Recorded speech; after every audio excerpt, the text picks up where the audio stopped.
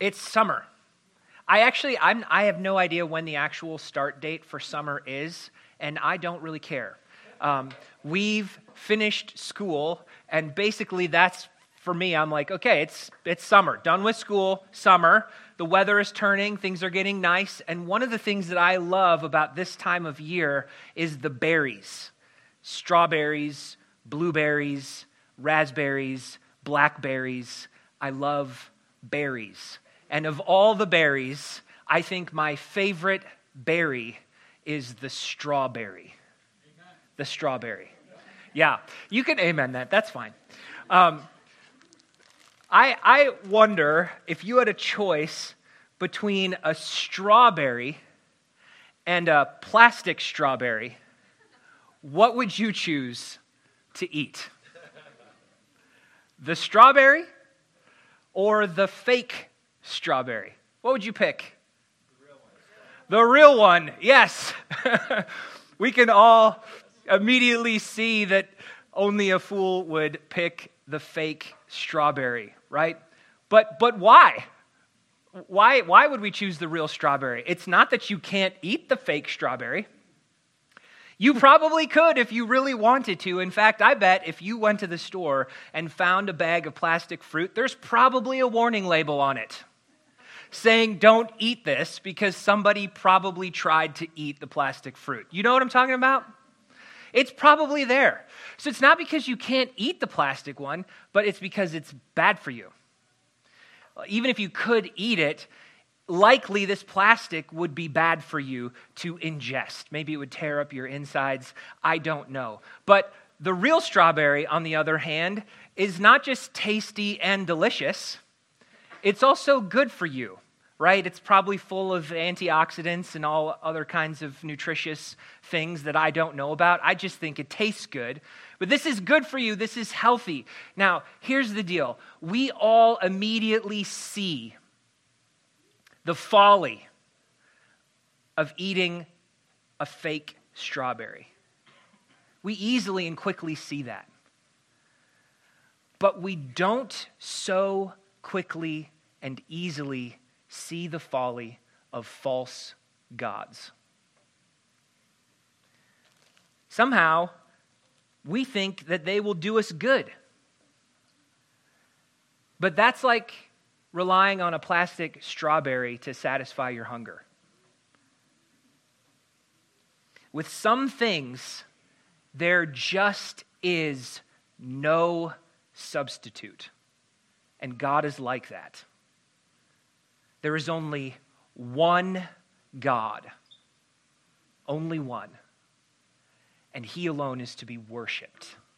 Turning your Bibles again to Deuteronomy chapter 4.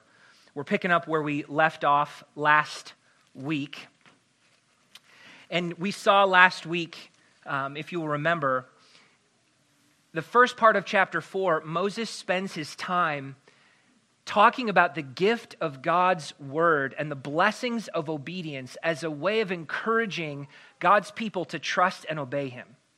Now, in the second part of chapter 4, Moses is going to spend his time focusing in on God's character, who He is, and what He has done as an encouragement to obedience, to trust and obey Him. So the message for us this morning is give yourself to God in wholehearted commitment. We're going to see three aspects of God's character this morning that Moses highlights that are meant to be an encouragement for us to love Him, follow Him wholeheartedly in commitment to Him. So number one, God is a jealous God, so worship Him faithfully. We see this in verses 15 through 24. Moses now turns and he draws a conclusion from what he just said, and he warns them about the dangers of idolatry. And this section of Scripture is really an explanation of the second commandment, which we're going to look at in detail in a few weeks. But look at verse 15. Moses says, "Therefore watch yourselves very carefully, since you saw no form on the day that the Lord spoke to you at Horeb out of the midst of the fire. Beware lest you act corruptly by making a carved image for yourselves in the form of any figure. In other words, since God didn't show up in a physical form at Sinai, you're not to make any physical form to represent him, not even to help us worship him.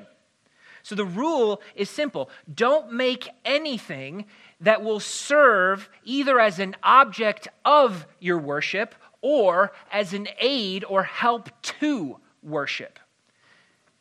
Don't make idols in the form of any figure, not in the likeness of a male or female, or the likeness of any animal, or the likeness of any bird, or the likeness of anything that creeps on the ground, or the likeness of any fish, he says. Then Moses adds in verse 19, and beware lest you raise your eyes to heaven, and when you see the sun and the moon and the stars and all the hosts of heaven, you be drawn away and bow down to them and serve them, things that the Lord your God has allotted to all the peoples under the whole of heaven. Don't worship sun, moon, or stars.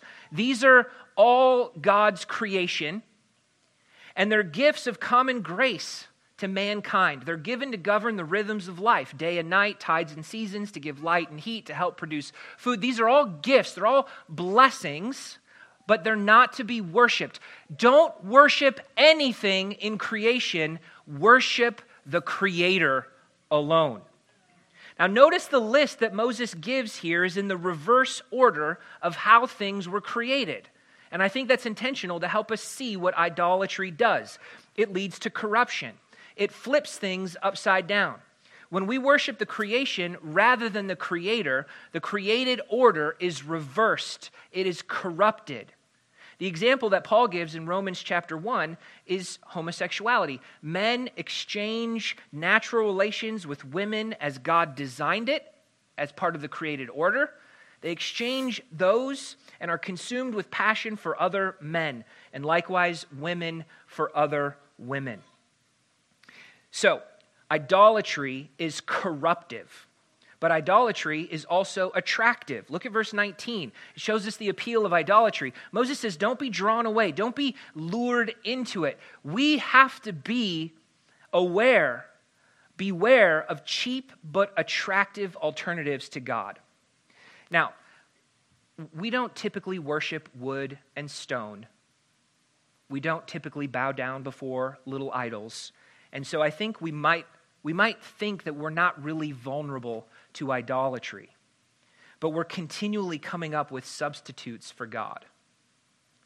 Anything that we submit to, serve, or trust in place of God is an idol. How do you know if something has become an idol in your life? Ask yourself, where am I looking for my security, my strength, my help, deliverance, my well-being, my significance, my satisfaction? It could be yourself. It could be your money. It could be your job. It could be the government. That is a common one. People have made a god out of the government on both sides of the political aisle. It could be entertainment. It could be any number of things. Moses warns them to be very careful, he says. Don't be lured away by cheap substitutes for God. The fake strawberry might look good, but don't fall for it. So in verses 15 through 19, Moses begins by saying, don't make an idol in any form whatsoever. And then he explains why in verses 20 through 24. It's because you are God's treasured possession that he guards with a jealous love. Look at verse 20. But the Lord has taken you and brought you out of the iron furnace, out of Egypt, to be a people for his own inheritance, as you are this day. God rescued you for himself. You are his inheritance. You are his treasured possession. He brought you into an exclusive covenant relationship with him. So be faithful to God. Then in verses 21 to 22, Moses reminds them again for the third time that he's not going to get to go into the land. And it's an example, his example is a call for them to be faithful. And then verse 23, he continues saying, take care lest you forget the covenant of the Lord your God, which he made with you, and make a carved image, the form of anything the Lord your God has forbidden you. Why? Now we get the reason in verse 24. For the Lord your God is a consuming fire, a jealous God. Be faithful and do not make any idols. Why? Because God is a jealous God. And that is a good thing. But it's also serious. It's good because that is what you would expect of a God who loves his treasured people. I want to use an illustration from Kevin DeYoung. Imagine with me for a minute that a husband brings home another woman to his wife. And he says to his wife, I'd like you to meet someone really special to me. Now, don't get me wrong, you're special too, but I want to have a relationship with this other person as well. Now, I still plan to spend a lot of time with you, but I also want you to know that I want to spend time with her. There'll be some times I want to spend with her as well. And you both mean so much to me. What should the wife say? Should she say, okay, honey, whatever you want. I'm just happy to be part of your life? No.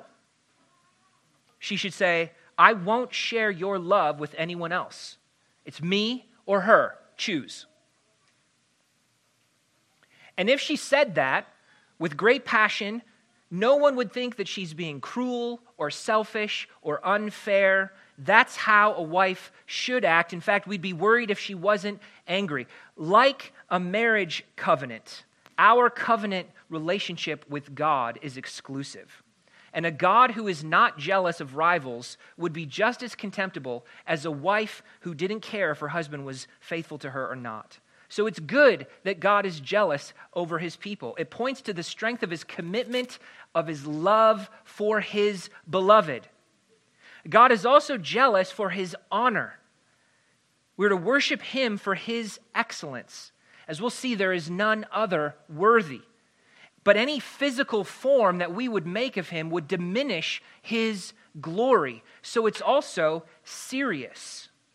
That's why Moses says twice, beware, verse 16, verse 19. And twice he says to take care, verse 15, verse 23. God will not tolerate any rivals. Idolatry brings God's judgment because it's a breach of their covenant relationship, like cheating on God.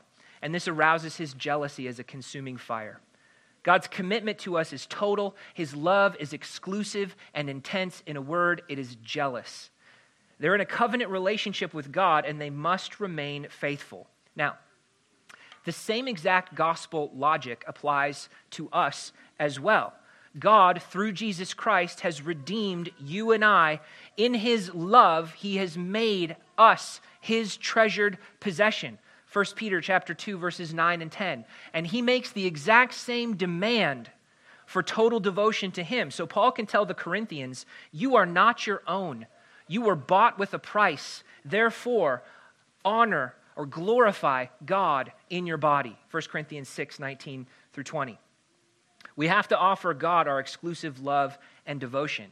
And part of that love for God means worshiping him in a way that pleases and honors him. The first commandment tells us, you shall have no other gods before me. The commandment is to worship God alone. Worship the right God. The second commandment, though, tells us that we are to worship the right God in the right way. Worship God faithfully. God does not want us to use images to help us worship him, no matter how sincere that we are. Last weekend, a week ago Saturday, I was at a Catholic church giving a commencement speech, and there was this giant crucifix up on the center stage. It's a cross, the giant statue of Jesus on the cross. And every time one of the Catholics went up front, they would bow to it. I have no doubt in my mind that they intended to show honor. I have no question about that. Their motives were sincere. But that is not how God wants to be worshiped. That is breaking the second commandment. They're not breaking the first commandment. They're worshiping the right God. They're breaking the second commandment. They're worshiping the right God in the wrong way. Another example from the Bible is King Jehu. Jehu is praised for destroying the worship of Baal from the land of Israel. 2 Kings 10:28 says, "Thus Jehu wiped out Baal from Israel." Good job, Jehu. Well done. However, we learn in the next verse that he did not take down the 2 golden calves in Bethel and Dan. Verse 29. Now, if he has removed all of the worship of Baal, what in the world are these 2 golden calves doing? What are they doing here? The reason they're here is because these golden calves were set up to represent the God of Israel and used to worship him. So when Jehu's ancestor, King Jeroboam, first set up these 2 golden calves, this is what he said. He said, "You've gone up to Jerusalem long enough. We're going to keep the business local. We don't want you going up to Jerusalem to worship Yahweh." So instead, he made these 2 golden calves. He put one in Bethel and one in Dan. And he said this, he said, "Behold your gods, O Israel, who brought you up out of the land of Egypt." It's exactly the same thing that Aaron said when they worshiped the golden calf after the Exodus. These 2 calves were representations of Yahweh, the Lord. They were altars that 1 King tells us, Jeroboam, they were altars that he devised from his own heart. 1 Kings 12:33. He came up with this idea, and no doubt he was sincere about it. But he was worshiping the right God in the wrong way. It's possible to be sincere and to be wrong.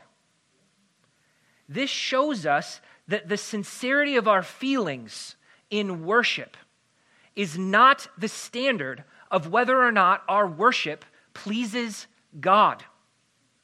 The standard is God's word. How has God said he wants to be worshiped?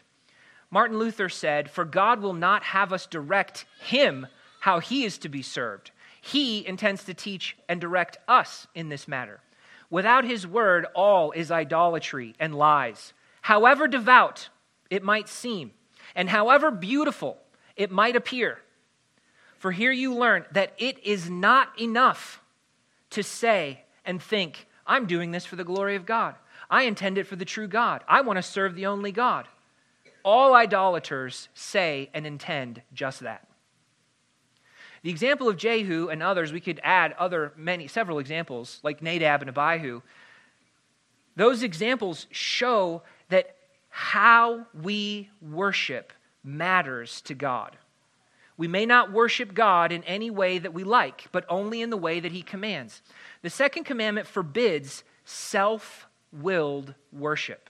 That is, worship as we choose rather than worship as God commands. One application of this is the regulative principle of worship that we follow at GFC. What is that? Simply put, it states we are not to worship God in any other way than what he commands in his word. As John Calvin put it, God disapproves of all modes of worship not expressly sanctioned in his word.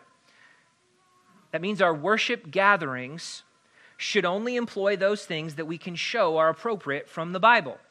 That includes things like reading the word, preaching the word, communion, baptism, prayer, praise, feasting, fellowship, giving, etc.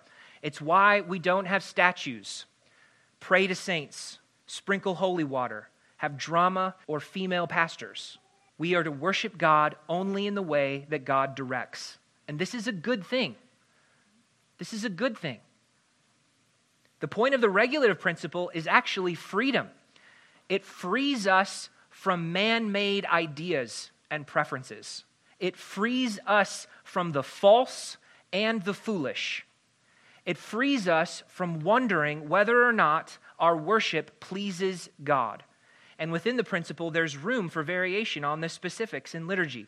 We should sing, but should we sing 3 songs or 5 songs? We should take communion. Should we use one cup or lots of little cups? There's freedom in how we do the specifics, but not the content, not what we actually do. The point is we are to worship God in the right way. God is a jealous God, so worship him faithfully. Second, God is a merciful God. Love him fully. Love him wholeheartedly. I just love this next section of Scripture. We're going to see this in verses 25 through 31, and I think there's tremendous encouragement here for us.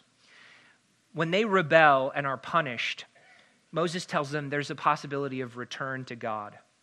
In verses 25 through 28, Moses is going to list out all the different punishments for idolatry, for making carved images. And this is the first passage in the book of Deuteronomy that hints at the fact that Israel is not going to be able to keep this covenant. Most of those references are going to come at the end, and it's going to start to point us ahead to the need for a new covenant. This is the first one. They're not going to be able to live faithfully. So look at what Moses says beginning in verse 25.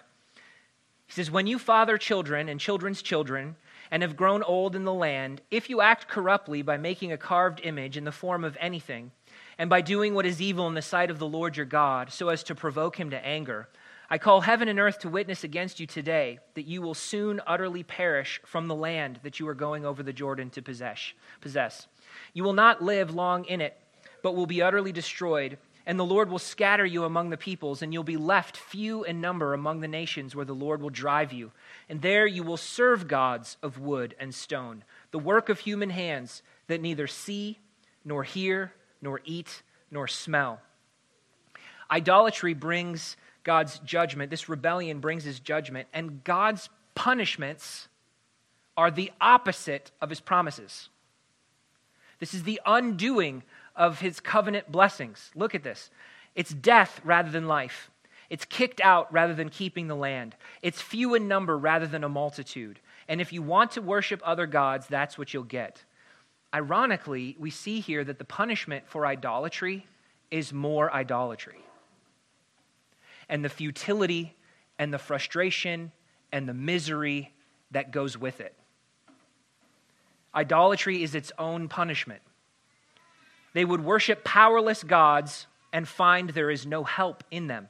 If you look to gods that can't see, hear, eat, or smell, they can't even do these basic things, trusting and relying on them, then that's all you're going to get. Impotent gods, powerless gods. They cannot save, strengthen, or satisfy. They can do nothing. There is no hope of saving power in them.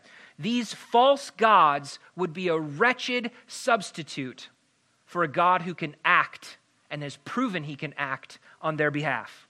This teaches us that worshiping idols is a punishment, but worshiping the Lord is a privilege. And it's a warning that all of our substitutes for God are worthless. They are not worth trusting. They will fail you. They will disappoint you. It's like trying to lean on a cattail for a cane. It won't work. These things, the things of the world, were not made to be our security, strength, joy, etc. But there's hope, and I love this. If God's people return to him wholeheartedly, restoration is possible. You see, the futility and the frustration and the misery and all of these punishments because of worshiping these lifeless idols, it's all meant to drive them back to the living God. Look at verses 29 to 31. But from there, that's from exile, you will seek the Lord your God, and you will find him, if you search after him with all your heart and all your soul. When you're in tribulation and all these things come upon you, all this bad stuff in latter days, you will return to the Lord your God and obey his voice. For the Lord your God is a merciful God. He will not leave you or destroy you or forget the covenant with your fathers that he swore to them. When they're in exile and in tribulation and all these bad things start happening to them and they seek the Lord, they'll find him if they seek him with all their heart and soul. You see, God's punishment is meant to lead them to repent, to come back to him wholeheartedly.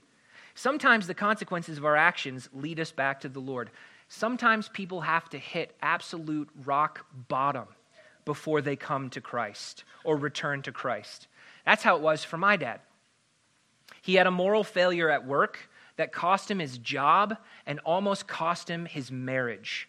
He called me up one night sobbing, totally broken and at the end of himself, out on some country road threatening to take his own life. That's what it took for God to draw him to Jesus Christ in repentance and faith. And praise the Lord, God brought healing and reconciliation in his marriage. Dad and mom got serious about their faith. They started reading the Bible and praying together every day. It transformed not only his life, but their marriage and our whole family. And through the circumstances, those circumstances were really, really hard. But I thank God that he used it to bring my dad to faith in Christ for salvation. See, crisis is one of the times that people are most open to the message of the gospel. The encouragement in these verses is that it's never too late. It is never too late to return to God. If you seek him with all your heart and soul, you will find him. This describes a wholehearted commitment to him, loving God fully. When we mess up, if we turn back to God in faith and obedience, God will forgive our sins and restore us to relationship with him. And he can restore relationship with other people as well. Why? Because the Lord your God is a merciful God. He is a forgiving God. He is a faithful God. He will not abandon, destroy, or forget his covenant with you. Those are three proofs of his mercy. Though we be unfaithful to him, God remains faithful. God is a consuming fire to a rebel. But God is merciful to the repentant. When you fail, not if, when you fail, when you sin, know that you can return to God in repentance and faith because he is merciful.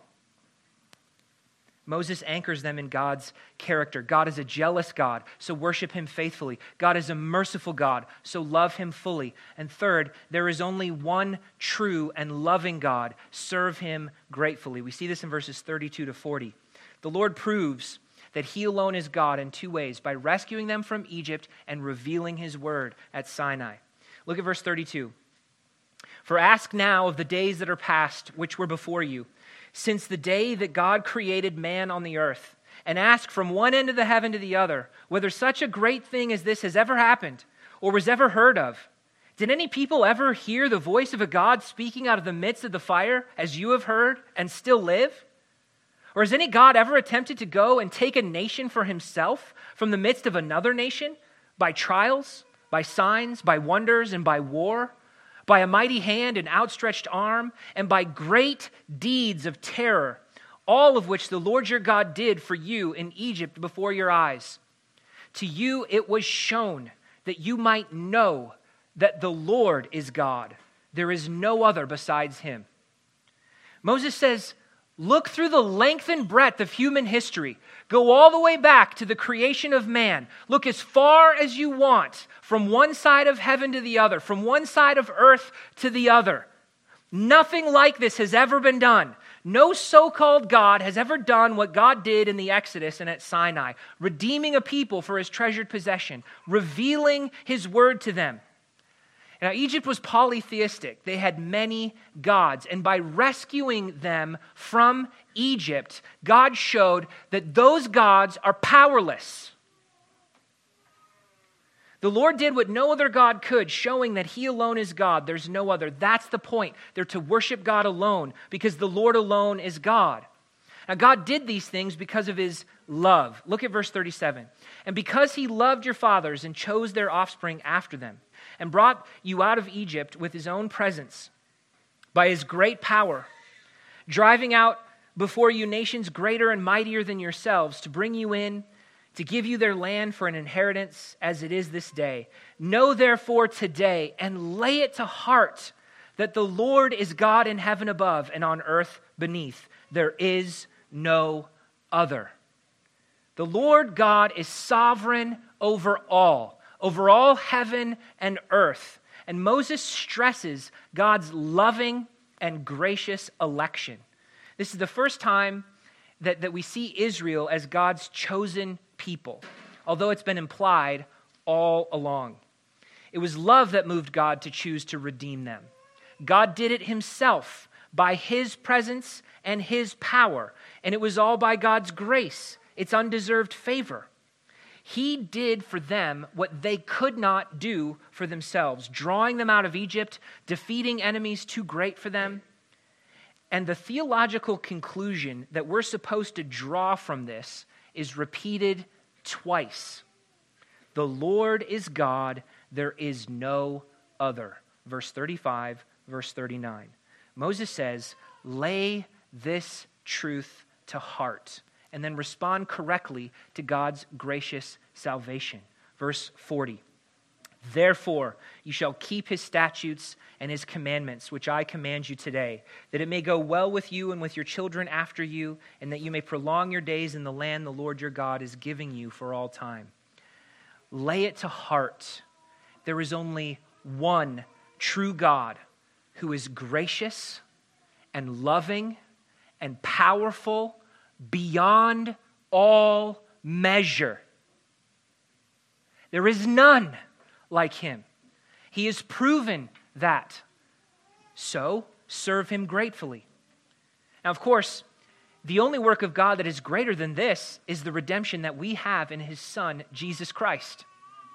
Once again, in love, God chose to graciously redeem a people for his treasured possession. And he did it all himself by his own presence and power. We're saved by grace. He did what we could not do for ourselves, rescuing us from bondage to sin and defeating enemies too great and terrible for us. In the same way, lay to heart what God has done for you in Jesus Christ. It should move you to trust him, to love him, to serve him gratefully all your days, living for his glory. Come to the one true God. Turn from your sins and trust in Jesus Christ. God is merciful. He will forgive you. He will redeem you. He will make you part of his own treasured possession, his treasured people.